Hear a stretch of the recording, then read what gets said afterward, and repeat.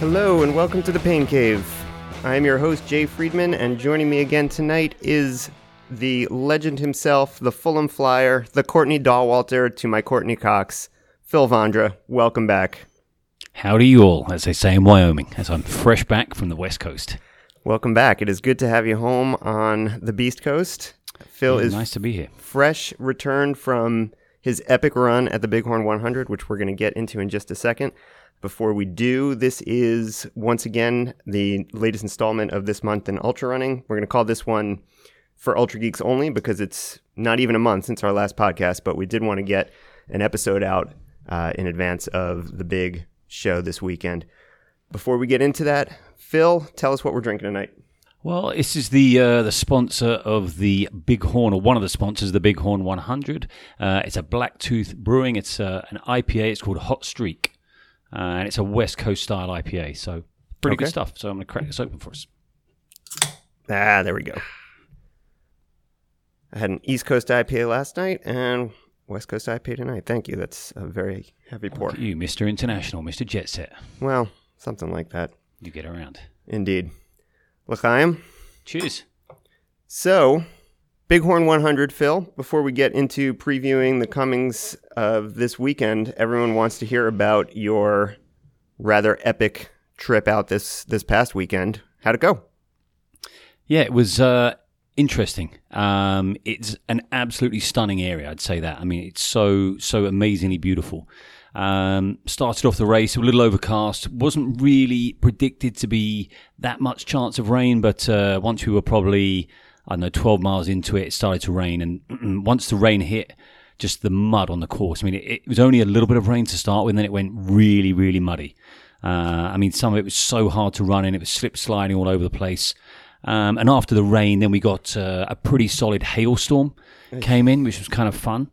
And then after that, once it got dark, then we got some thunder and we got some lightning and a little bit more hail and something that kind of might have been verging on snow coming down. But seriously? Yeah, it was wild weather. Was it that cold? Up at the top at the Jaws aid station, which is a turnaround. Right. I was told it was 30 degrees up there. So it was pretty chilly. Yeah. But all the aid stations are amazing. Very, very amazing course. Good single track, some kind of rough kind of roads to run on. Overall it was a very tough experience, but a very good experience.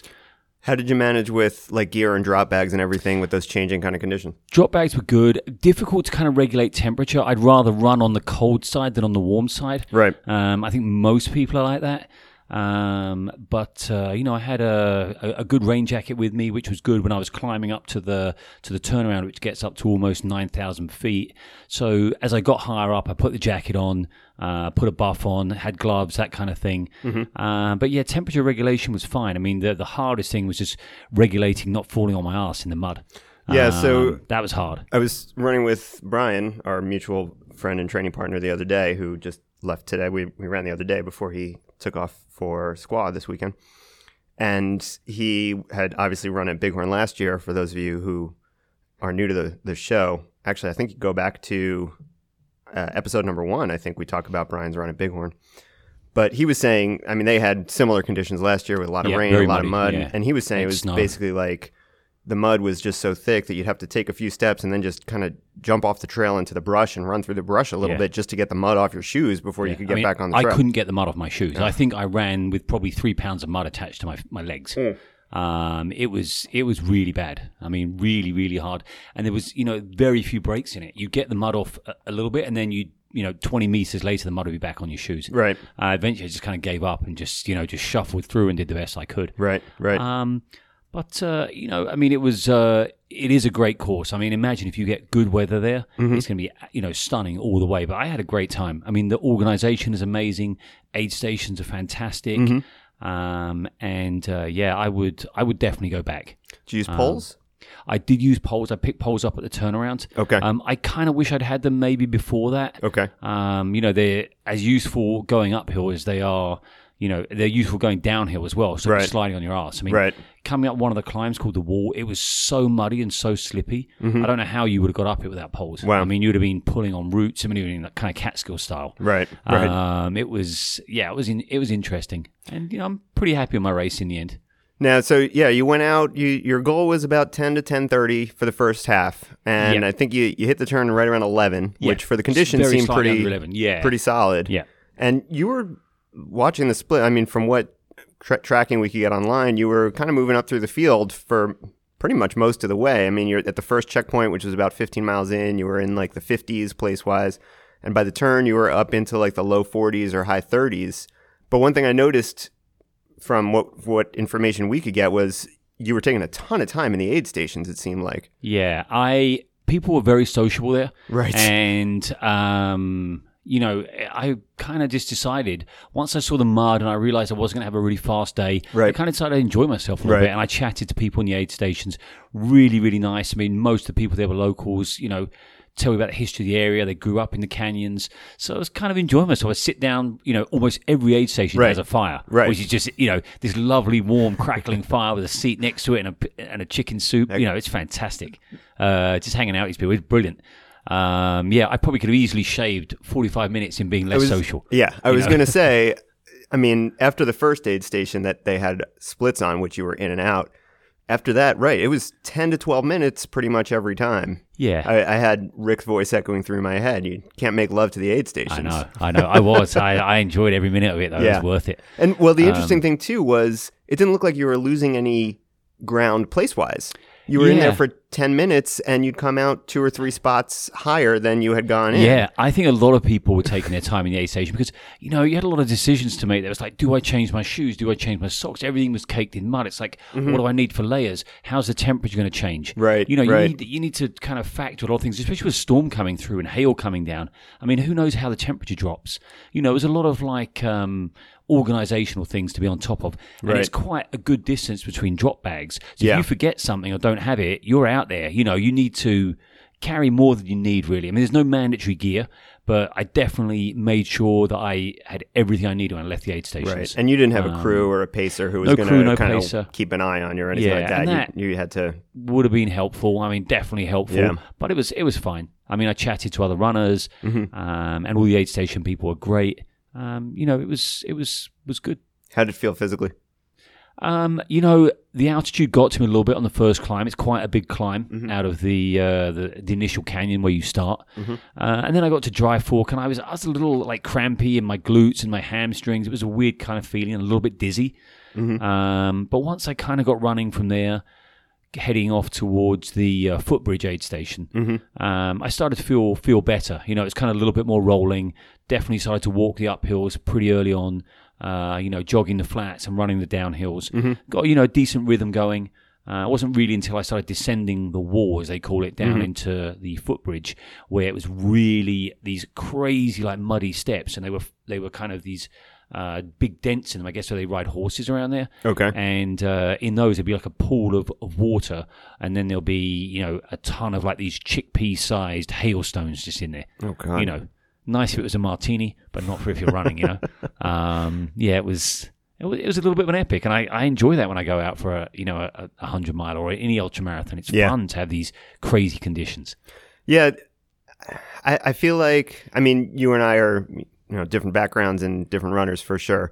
And your ability to remain focused and positive has always kind of impressed me. Like, I feel like once I threw the time goal or the place goal out the window, I feel like I would just kind of be like almost resentful, or you never seem to really struggle mentally. Yeah, I had a low point at about 20 miles when I thought, you know what, this isn't my day. I don't feel great. I think the altitude got to me a little bit off the start. Right. And I thought maybe I'll just drop at Footbridge. 33 miles in, didn't like the mud, wasn't going to be my day. Right. Got into Footbridge, met the aid station captain, Jodie Mosley, who's really, really nice, who had a chat with her, sat down, ate some food, drank a bit, just gathered up some gear. And, I was like, I'll just go up to the turnaround, see how I feel. I got going. I actually felt the best I felt in the race. Oh, okay. Moving slightly uphill through more rocky terrain now, which was a little nicer underfoot, no more big mud clumps. Right. And you've been training in the good. cats a lot, Yeah. so you've been on At that kind point, of terrain. And I'd adjusted my goals a bit based off the conditions. Sure. And there was no way I was going to drop then. I was like, no, I'm through the worst of it now. Just keep going. Well, you won't have another low. And it was good. It just kind of kept cruising, just kept being, mentally strong, enjoying it. And, just kept kind of pushing. I was just reading an article that Andy Jones-Wilkins, or a blog post he had put on, I think, the Carmichael blog, about like the 3 tricks he uses or would use when he was being competitive about how to work through kind of down periods, or his self-talk for when he felt like he was ready to drop. And he said that the 3 steps he would go through was 1, everyone else hurts too. 2 was he would remind himself how much like training and everything had gone into it. And then the 3rd one was, I think he just was like, you came all this way. It's just going to be like a waste of time and money to stop now, or like you can disappoint everybody. I mean, do you have those kind of thoughts yourself, or do you never even really get to that point? I think my I obviously had put a lot of training into it, and we'd had a great vacation in Yellowstone and Grand Teton. I thought if I finish this race, this is just going to like cap this vacation off. It's going to be absolutely fantastic. Right. The kids are going to be so happy, see me come running into the finish line. And, I kind of decided that like I wanted to run this race, whether I was running at my goal pace or not at my goal pace, to be patient. It's a 100-mile race. It doesn't happen like a 5K. It takes a long time. It's like 10 miles to go to the finish. It's still quite a long way when you're not moving that fast. And I was like, I know I want it to be over. I know I want to get to that finish line, but just be patient. Deal with situations that are happening right now. Just deal with it mile by mile, aid station to aid station. You can't rush this kind of thing. And that really was my mantra, was just patience. Just, it's not going to happen quickly, but it will happen. So just, remain focused on every situation that you're dealing with now, whether, you've got chafing, your feet hurt, you're hungry, you're dehydrated, figure out what you need at the aid station, etc. The stuff you're carrying with you. But, it will come to an end. Just keep moving forward. Just do the best you can. Don't panic. Don't rush. It will happen. The 2 kind of training aids or ergonomic aids that you had, aside from just training hard going into this, were the altitude tent, which you needed to deal with the altitude, and the other one was a weight vest, which was kind of a new thing.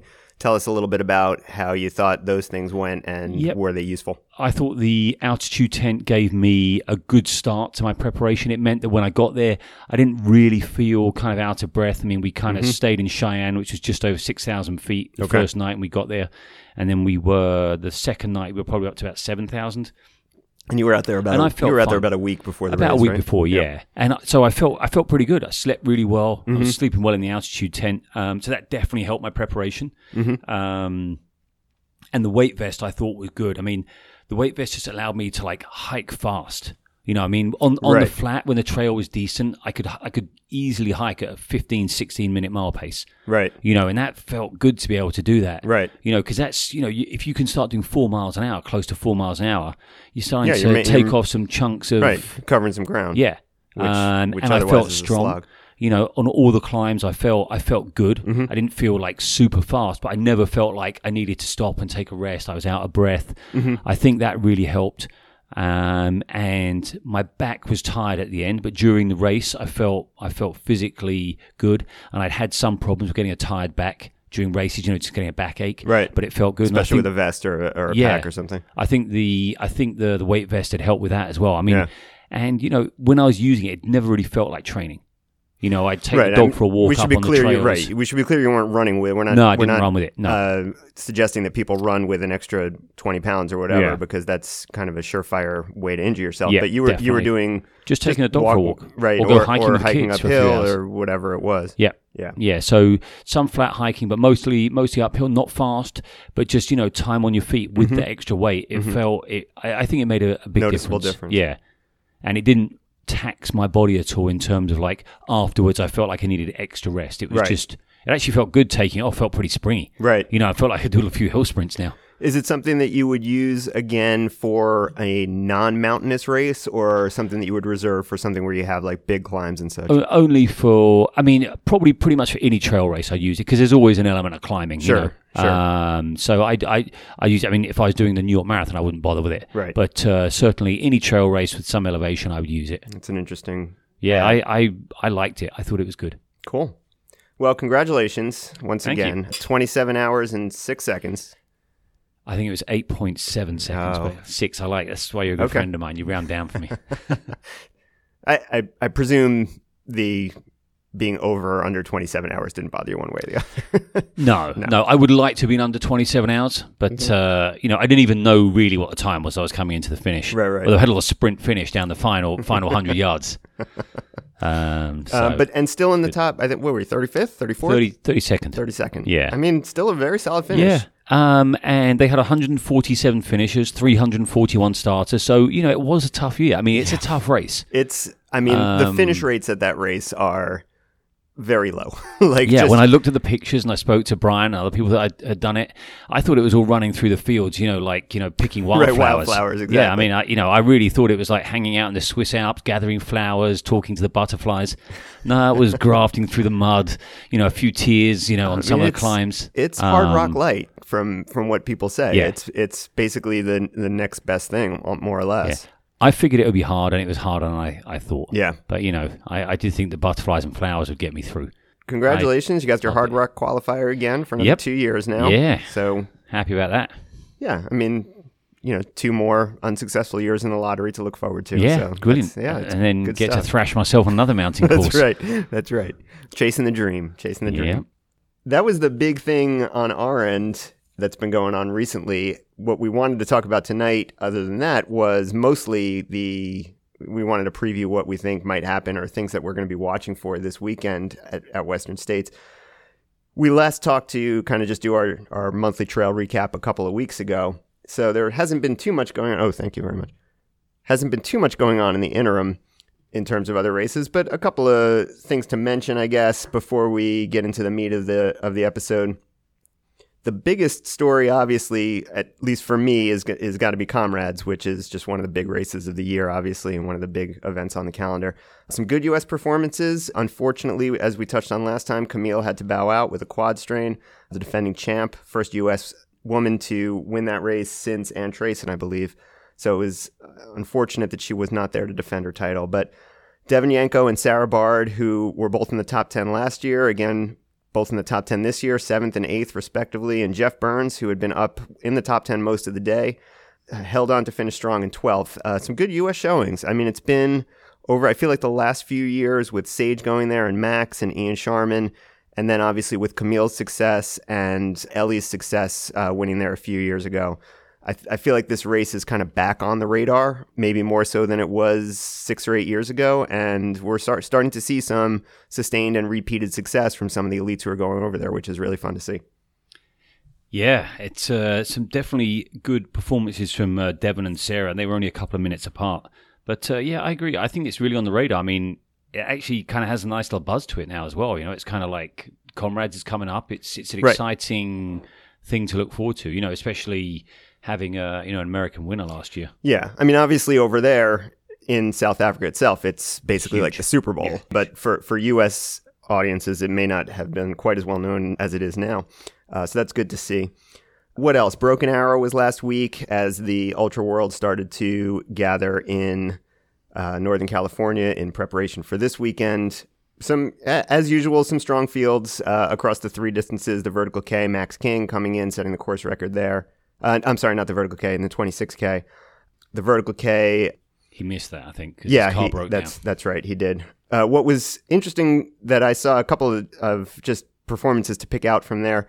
Hillary Allen, coming back from injury after a bad fall in a European mountain race last year, came back and doubled in the Vertical K for 2nd, and then in the Sky Race, the 52K for 6th. So great to see her back. Yeah, good. Very solid. And another one that just kind of jumped out, Francois Dehane, 5th in the Vertical K. I saw that. I thought that was pretty cool. That's a fun little... Just showing his climbing legs fun little prep. It seems like he's ready to go. We'll get into his chances or what we think of them in just a few minutes. Anything else striking in the last couple of weeks? I think Dipsy was good to see. Yeah, that was fun to watch. That's always... It looks great. I mean, it's fun. Have you ever seen... There's a movie called... Oh, now I'm going to totally forget what it's called. There's a movie with Bruce Dern from like the 70s where he plays like a disgraced runner who's kind of coming back to restore his good name. But it's based on Dipsy. They call it the Cielo to Sea or something like that. But it's the same thing, like a handicap race, and it's a great little. But it's always fun to follow, like, who's got how much of a head start, and what's it going to be? It makes it really exciting. Yeah, it's very cool. I love the format; it's great, and obviously those trails out there are stunning. They're really nice trails. Alex Varner a couple years ago setting the course record on the Quad Dipsy, which takes place in the fall, right around Thanksgiving time. But I don't know that he's ever won, Dipsy outright before, which I think he did this year. I know he's had the fastest time there several times, but was he second? I think he was second. You can say it. That's okay. I think he was second. Oh, I thought he won. No, I think he was like 12 seconds off winning something. He's come second quite a few times. He had the fastest time again, though.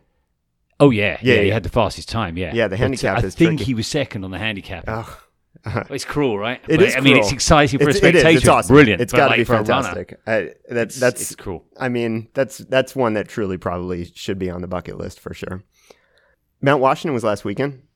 Yeah, that looked cool. Sage coming back, top 3. Yeah. Andy Wacker. Good to see him back on the trails as well, I mean, well, that's a road, but yes, but not doing road marathons or anything like that. Yeah. And Andy Wacker is going to be at the long distance mountain running World Championships next week. He was 4th at Mount Washington. That was fun to see. Patrick Caron talking about Northeastern studs. Do you know Patrick at all? I do not know him. No. Patrick's like 20 or 21. Right. He ran, I want to say, like 1350 at Ghost Train last year. Like he's a stud. That's fast. And just tears it up around the Northeast.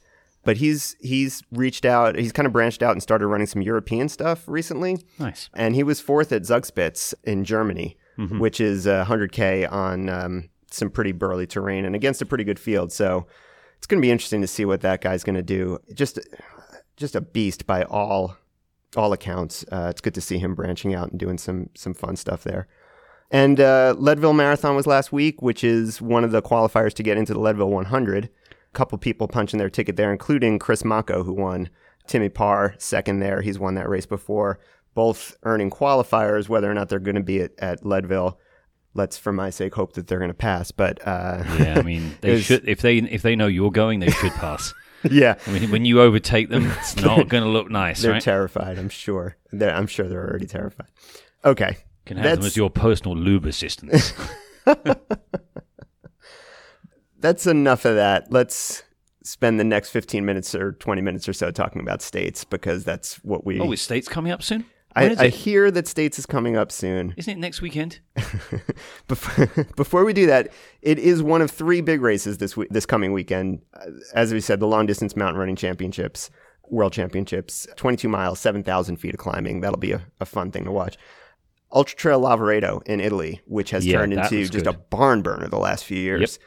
Hayden Hawks, Tim Tollefson going to be over there. Really interested to see what Tim does. It seems like he's kind of just builds his whole season around UTMB now, and it seems to be working. Yeah. And I think we'll get a nice indication as to those guys and their current fitness building into the summer. Claire Gallagher, Keely Henninger, Darcy Pisu on the women's side. Going to be really exciting there, along with, of course, all the usual Europeans that we're not. That looks like a very, very good race. Yeah, so unfortunate that it has to share kind of the spotlight with States, because that's one that probably could get more notoriety on this side of the pond if it didn't have that same weekend. But we'll keep at least half an eye on that while we're kind of following all the action in Squaw this weekend. So you're going to be following from afar. I'm going to be over there with our good friend Brian, who is already out there and is really, I have to say, pretty fired up, and I think is ready to go. It's going to be hot. Yep, it's going to be, they're saying it's going to be one of the hottest. They're going to say it's going to be over 100 degrees, I think, right? That's what the forecast looks like. Now, I mean, I feel like they say this every year. And I feel like every year it hits 100 degrees in the canyons. I don't know if that's actually true. I'm sure it's not, actually. Well, you're just going to have to take a thermometer out there and show us, right? Yeah, exactly. Now, fortunately, I'm not going to have to do anything in the canyons other than sit there and drink and splash water on Brian. I know he's been in the sauna building up some heat tolerance, and I made a lot of good friends in there, apparently. I'm excited to see what he's going to do. It's going to be a lot of fun to be out there and just watch everything firsthand. This will be my 3rd time going out there, and just watching these guys, get after it it's like nothing I've ever seen. It's so exciting, especially with some of the names out there this year. I know. It's gonna be very exciting stuff. Let's talk about some of those names. Let's start with the women, so we don't give them short shrift, which I feel like we tend to do sometimes. Let's talk about some of the big names. Before we actually even get into the field, we have to mention some missing names. I think, right? Unfortunately. Yeah, that's a real shame. There are some very, very good names missing. Both of the top two from last year will not be there. I think Magda actually just declined her spot. I don't know that she ever even registered. But Kat Bradley, the defending champion, who really just blew everybody away last year, and I think a lot of people were looking forward to seeing what she was going to do this year, had to pull out, unfortunately.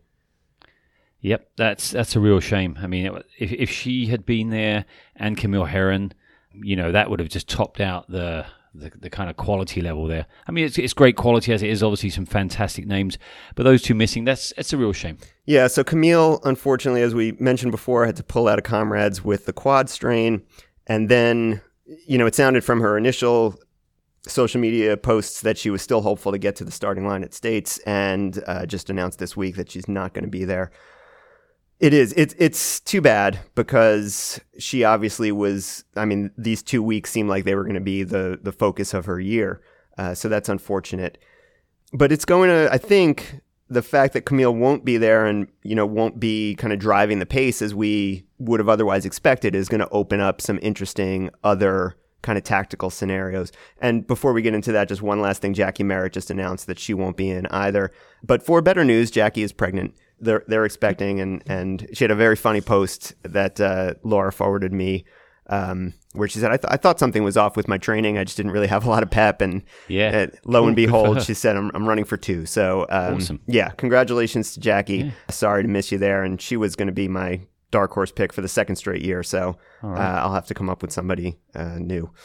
But so as I was saying, I think last year Camille did pretty much what everybody expected Camille to do, which was blast off the front, coming off of that outstanding win at Comrades, cresting the top of the escarpment well out in front of the rest of the women's field, and basically kind of decimated the field and then dropped out. And not that we all expected her to drop out, but it really kind of threw the whole race into chaos. And I think not having that potential this year is going to make the strategic side of the race a little bit more interesting. Yeah, people are going to probably run a little bit more conservatively. They're not going to be worried about someone who's blasted off ahead.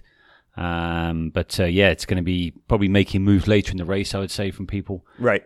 Should make it kind of interesting. I would expect there to be, a bit of a group kind of running along for a bit, and then someone to, make some moves. Some people have a bit of a low, drop back a little bit. So should make some interesting racing.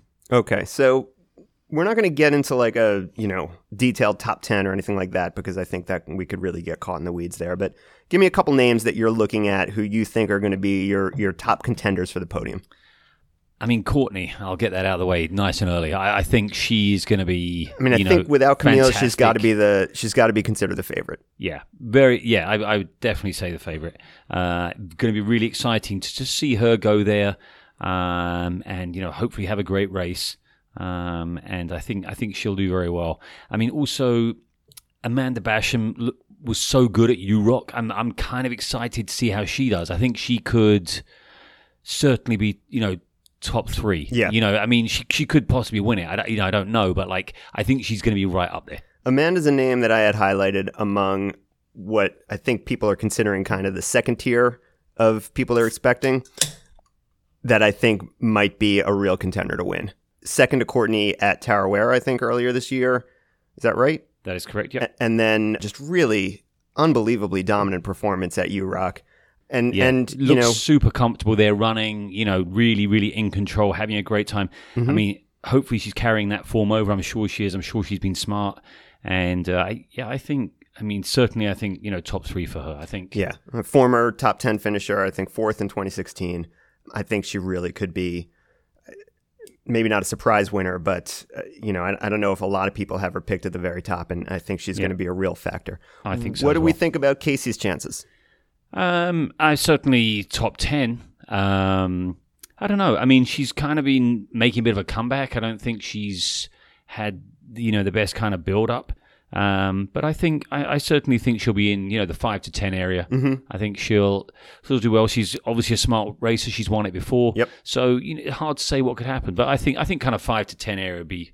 Yeah, it's interesting that she right. I think a lot of people kind of are picking her in that range, and obviously as a former winner just 2 short years ago, and with 2 top 5 finishes before that, I think she's a little bit lower down on everyone's radar than maybe she should be. But she struggled last year at States with and I know she had some personal stresses with the health of some family members, and then she had a similar situation where she struggled at UTMB, I think, or CCC, whichever race she ran over there.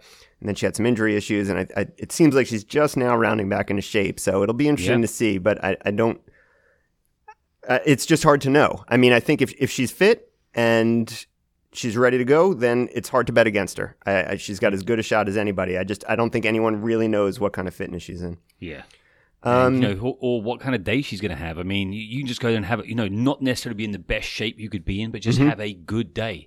Things fall into place for you, and right. I mean, much like Kat did last year. Yeah. I mean, she ran a very smart race. She ran within herself. She waited for a lot of the carnage to happen up front. She took advantage, and right, maybe a smart racer like Casey, an experienced racer who's been on this course many times, maybe she draws on that experience. Exactly. So that'll be interesting. So. Yeah. All right, give me 1 or 2 names of maybe folks who a little bit less well-known, but you're looking for or expecting kind of to make some noise. Yeah, Nicole Kalgaropoulos. Well done. I feel I've said that correctly. Well done. She was based in Texas, and she won Bandera 2 years ago, I think. Is that right? Or 3 years ago. 3 years ago. No, you're right. 2 years ago, I think. Yeah, 3 years ago I was there. Yeah. And she's moved out to, I think, Arizona, Flagstaff. Yep. And I think she's running extremely well out there, and a little bit under the radar. I mean, obviously a good runner. She's put in some fantastic results, but I feel she could do well this year. I think the training in Arizona has probably been good. Probably pretty hot, deserty kind of training conditions. Mm-hmm. And I'm hopefully she'll do well. I think that'll be good. I think she has a potential. 2-time top 10 finisher, and until Camille's world record last year was the U.S. trail record holder for 100 miles at Rocky Raccoon, if I'm not mistaken. You know your facts. I don't know. I can at least make them up. Yeah. And you got me fooled. I was going to say. I'm just nodding my head here, drinking beer and nodding my head. Who's going to tell me I'm wrong? Tell me I'm wrong. Another one that I think people have been noticing recently, Elsa McDonald, who... I think we spoke about on our first episode where we were recapping the Golden Ticket Series. Yep.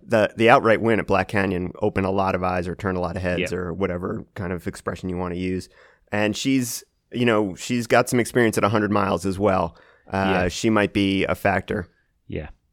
Yep, she could do well. It was a good win at Black Canyon. It was a fast time from what I remember. She was running extremely well there. Definitely a contender. Mm-hmm. Give me a dark horse pick. Give me a pick that maybe a little bit off the board for the top 5 to 10. Top 5 to 10. I think, someone that we haven't really seen a ton of running from, or results recently, Eliza Lapierre. I think she could have a good result there, and she has had good results there in the past. But I think she's someone to look out for. Showed her form earlier this year. At a couple of big East Coast races, and I mean she's kind of got that same buildup that she's had in previous years where she's been in the top 10 before. A little bit under the radar, but kind of some dominating wins in some medium-sized races, and I'm very interested to see. It's going to be it'll be just fun to see her again. I haven't seen her for a couple of years. I think the last time I saw was at the pizza race, right? Yeah. That race brings some stars. Always. I had her on there. Corinne Malcolm, maybe not a dark horse, but also maybe a little bit beneath the radar. But the winner of Canyons earlier this year, showing her form. Have a good day out there. She's on my list. Yep. And I love people at this race with track backgrounds, with real speed bona fides. It's a runner's race. It's in the mountains, but it's not a mountain race. And people who had success at the collegiate level and, were solid 5K and 10K runners and now have shown their experience at 100 miles. I love people like that. I really think I think she's a real contender for the podium, if not the win. Yeah. I think as well, like you say, fast runners, if they can go out there and just, be smart, manage the heat, manage the nutrition, manage the hydration, then, anything can happen, especially when they just have the leg turnover, the speed, and you start running downhill and they got good leg speed, then, they're going to be right up there. Let's do the men. All right. It doesn't take a genius to say that as it has been the past few years, this is probably Jim's race to lose. Yeah. Wasn't it last year as well? Yeah, and probably the year before. Yeah. Right? Allow me to be a different runner now. Allow me to be the 800th person to say that the only person who can beat Jim is Jim. Yeah. Now, did you follow some of the brouhaha that went online last week? I did not. I saw something. I kind of tried to look at Twitter, and there looked like there was some little something going on, but I didn't quite get into it. So iRunFar, Megan Hicks on iRunFar posted a really comprehensive and very, very thorough and in-depth preview, very well-reasoned and well-researched of the men, both men's and women's races. And, she basically said in her little write-up of Jim, it was almost basically begging or pleading with Jim to basically, she was like, put your head down, just run not even within yourself, just run like with the lead pack for 80 miles and then blow everybody away, because that's what we want to see. And all of a sudden it blew up like, who are you to tell Jim how to race, blah, blah, blah, blah, blah. And first of all, and as many people, and it got very ugly and personal, I want to say, which was a little gross. Sort of internet heroes out there is what you're saying, yeah? I left the Let's Run message boards a long time ago. But, first of all, who is Megan to... Megan is a former winner of Marathon des Sables and a finisher of Nolan's 14. Yep. Megan can say whatever the hell she wants. And she's a very, very knowledgeable about the world of ultra running, extremely knowledgeable. And that's what I wanted to say, was many people pointed out that, Megan was more accomplished than 99% of the ultra runners in the world. Yeah. But, Megan doesn't need, and nobody needs, those kind of credentials to be able to say, as a fan of the sport, what they would like to see happen. Yeah. It's just an opinion, by the way. I can't hit a jump shot, but I know exactly what LeBron should do next, right? As does everybody on ESPN. This is a sport with fans such as you and I, and fans of this podcast, all 6 of you out there. We're allowed to have our opinions. Now, but anyway. We're allowed to have our opinions. We're allowed to, express our desires or what we, yes, no. None of us will ever be as fast as Jim is, but that doesn't mean we can't shout from the rooftops what we want to see happen. Yeah. That's what being fans of the sport is. I'd say 9 out of 10 people would agree with her as well. As a race strategy, that's a good strategy for him. Right. Yes. And right. That's also part of it. I've felt the same way for the last year. Like, I'd love to see him win. I'd love to see him win. We really want to see him win. I really want to see him win. And it does seem that if he was with the leader at the river, he'd be unbeatable, basically. He would have the best top-end speed out of anyone there. Nobody's closing with him. Now, will he do it? Who knows? Yeah. And far be it from us to, say that, he's wrong for doing it whatever way he wants to do it. But I don't think that anyone should feel like they can't express an opinion or not at all. Especially a very valid opinion. Sure. She's an experienced ultra runner and knowledgeable about ultra running training. Right. Okay. So the only person who can beat Jim is Jim, but who else could beat Jim? Well, maybe Jared Hazen. Yeah. That's possible. Who knows what kind of day he has? They train together. They know about each other. He definitely has a chance, I think. Former third place finisher there. Yeah. Second, when he was 19 or something? 20 19. Or... Second at Sonoma to Jim earlier this year. Yeah. As you said, they know each other well. They train together. And 100 miles, though, just different race. 50 miles is very not easy to get it dialed in, but it's much more manageable. It's much less that can go wrong. But he's somebody for all his youth who has the experience at 100 miles and at this race in particular. Yeah. And I think he does have a real shot. Tim Frericks, another member of that training posse. Yeah, I think he has a good chance as well. I think if I was going to pick somebody other than Jim, that's who I would pick. Yeah. Now, the question that I have, and I think a lot of people have, is for this group, the Cocasino Cowboys, who we just talked about, the three of them, and then the other two being Cody Reed and Eric Sensman, very publicly expressed their desire to all run this race together and fulfill that desire by all earning their way in through various golden ticket races and etc. I think a lot of us have are wondering, how are they going to manage this now that they're all there on the starting line together? Do they have a plan? Are they going to set this up for one or the other of them? Are they just going to all decide to kind of hang together until Forest Hill and then see what happens? Or is it every man for himself? Jim is off the front and we'll see what happens for the rest of them. And I think whether or not they have a plan and whether or not that plan is executed is really going to determine how pretty much the entire top 10 shakes out for everybody else. Yeah, I think they'll run as a group for a bit.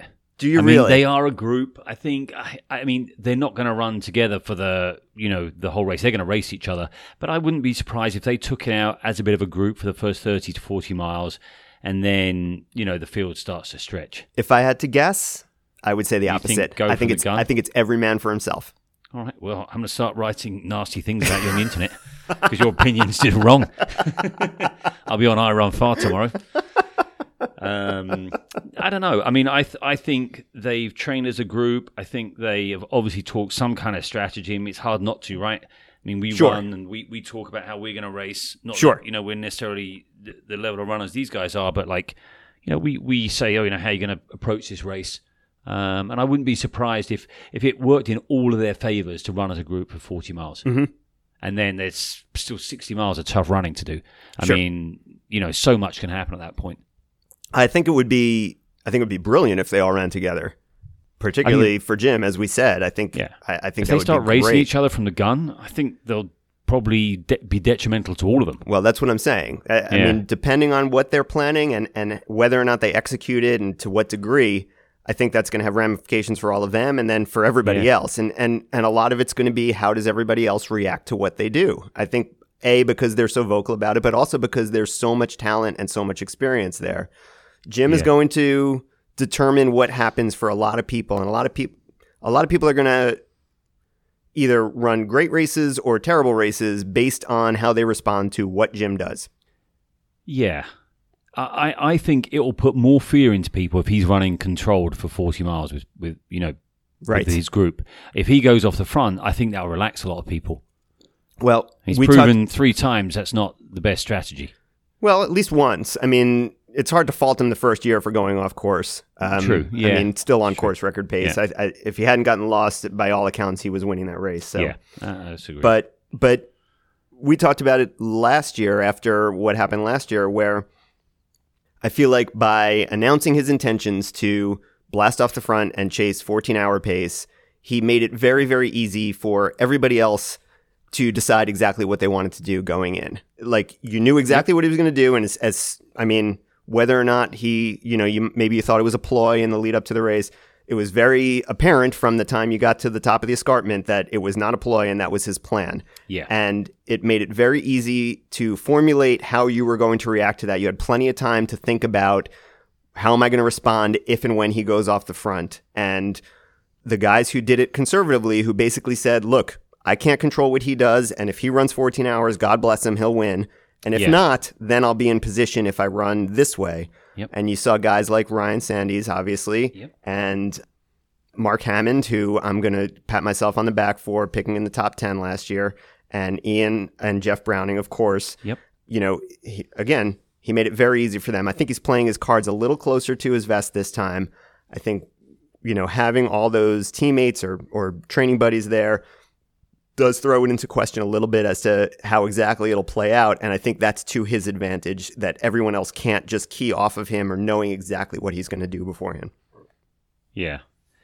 I'm still going with I think they're going to do the group thing for a bit. But I mean, it's certainly going to be, I think, a battle between Jim and Jared at some point, because there's going to, the Cowboy is going to have to go rogue at some point, All right, give me maybe a couple other names that maybe, again, maybe a little below the radar, or some other names that maybe aren't getting quite the play that the Cowboys are for the top 10. Well, I mean, not really under the radar, but Francois Dehaene, I mean, is going there. I know that's okay. I'm glad you brought that name up. I'd like to talk about him because I think he's going to do okay there, but I just don't see this as his kind of strong racing style. I mean, the guy's like this is exactly what I want to say. Alpine mountain animal. He may be the best mountain runner in the world, mountain 100-miler in the world, certainly. Not named Kilian Jornet. Yes. Right? Yeah. Between him and Kilian, I mean, it's hard to find anyone better than those two. Sure. This is not a mountain race. No. This is a race that has a couple of mountain-ish type things and is really a race for track runners. Yep. And you look at the way that this race has gone the last several years with Jim and with Rob Carr before him and Tim Olsen. I mean, these are fast guys, right? Yeah. And I just, look, Francois, the dude is an all-timer. I don't know if this is his course. No, I don't think so. But you know what? Certainly he'll be in the top 10. You know, he's... maybe. He's a good racer. Super smart. I mean, he's smart. Been out there for a while. He's smart. He's not going to F California. It up. Yes. But he's raced here twice before and has no top 10s at this point, I think, unless I'm mistaken, which I certainly could be so, 2 beers in. But yeah, no, I'm excited to see him out there, and I think he's going to go there and have fun as well because he knows it's not his particular type of racing. So maybe he runs a little more relaxed. A good time and see what happens. Yeah, I think he's going to be one of these guys that just relies on people making mistakes. Mm-hmm. Mm-hmm. And I don't think he'll make a mistake. I think he's with the kind of racing he does. He's certainly a very, very tough dude. Mm-hmm. I mean that mountain racing is burly shit. Mm-hmm. I can tell you about it. From the old guys department, Jeff Browning, Ian Sharman back again. I think you'd have to be an idiot to bet against either of them in the top 10. No question, top 10, right? I mean, it's almost guaranteed at this point, right? The two smartest guys in the field, maybe. Yep, absolutely. Two of the most experienced, if not the most experienced guys in the field. Yep. Neither of them are going to win. I don't think either of them are going to be any worse than, say, 8th. Yep. Right? I mean, there's just no way. I think, it's 7th, 8th kind of thing. I think this is Ian Sharman's 8th states, I think. I think he's got 8 straight top 10s already. I think I read he was going for his 9th straight top 10. Yeah. That's amazing. It's just really unbelievable. Amazing. I mean, we're in like Zurich and that kind of territory. It's really insane. All right, give me a real dark horse. You have a real dark horse on there? I mean, I kind of wanted to mention a local lad going there. Okay. I don't know. I mean, this is maybe a super dark horse, but I feel if Brian's smart, I think he's around the top 10.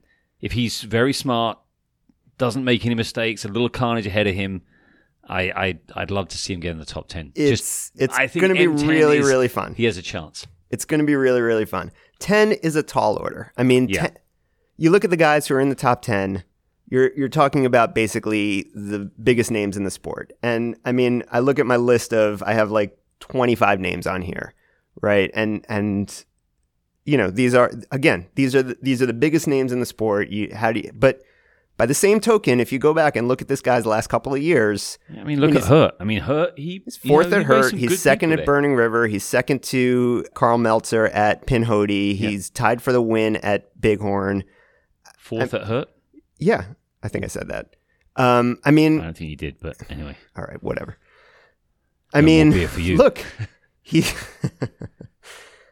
Anyway, I'm just throwing it out. If he has a good day, I mean, that's the darkest of dark horses, but it's going to be really that's fun. a dark horse at nighttime in a dark cupboard. But it's dark.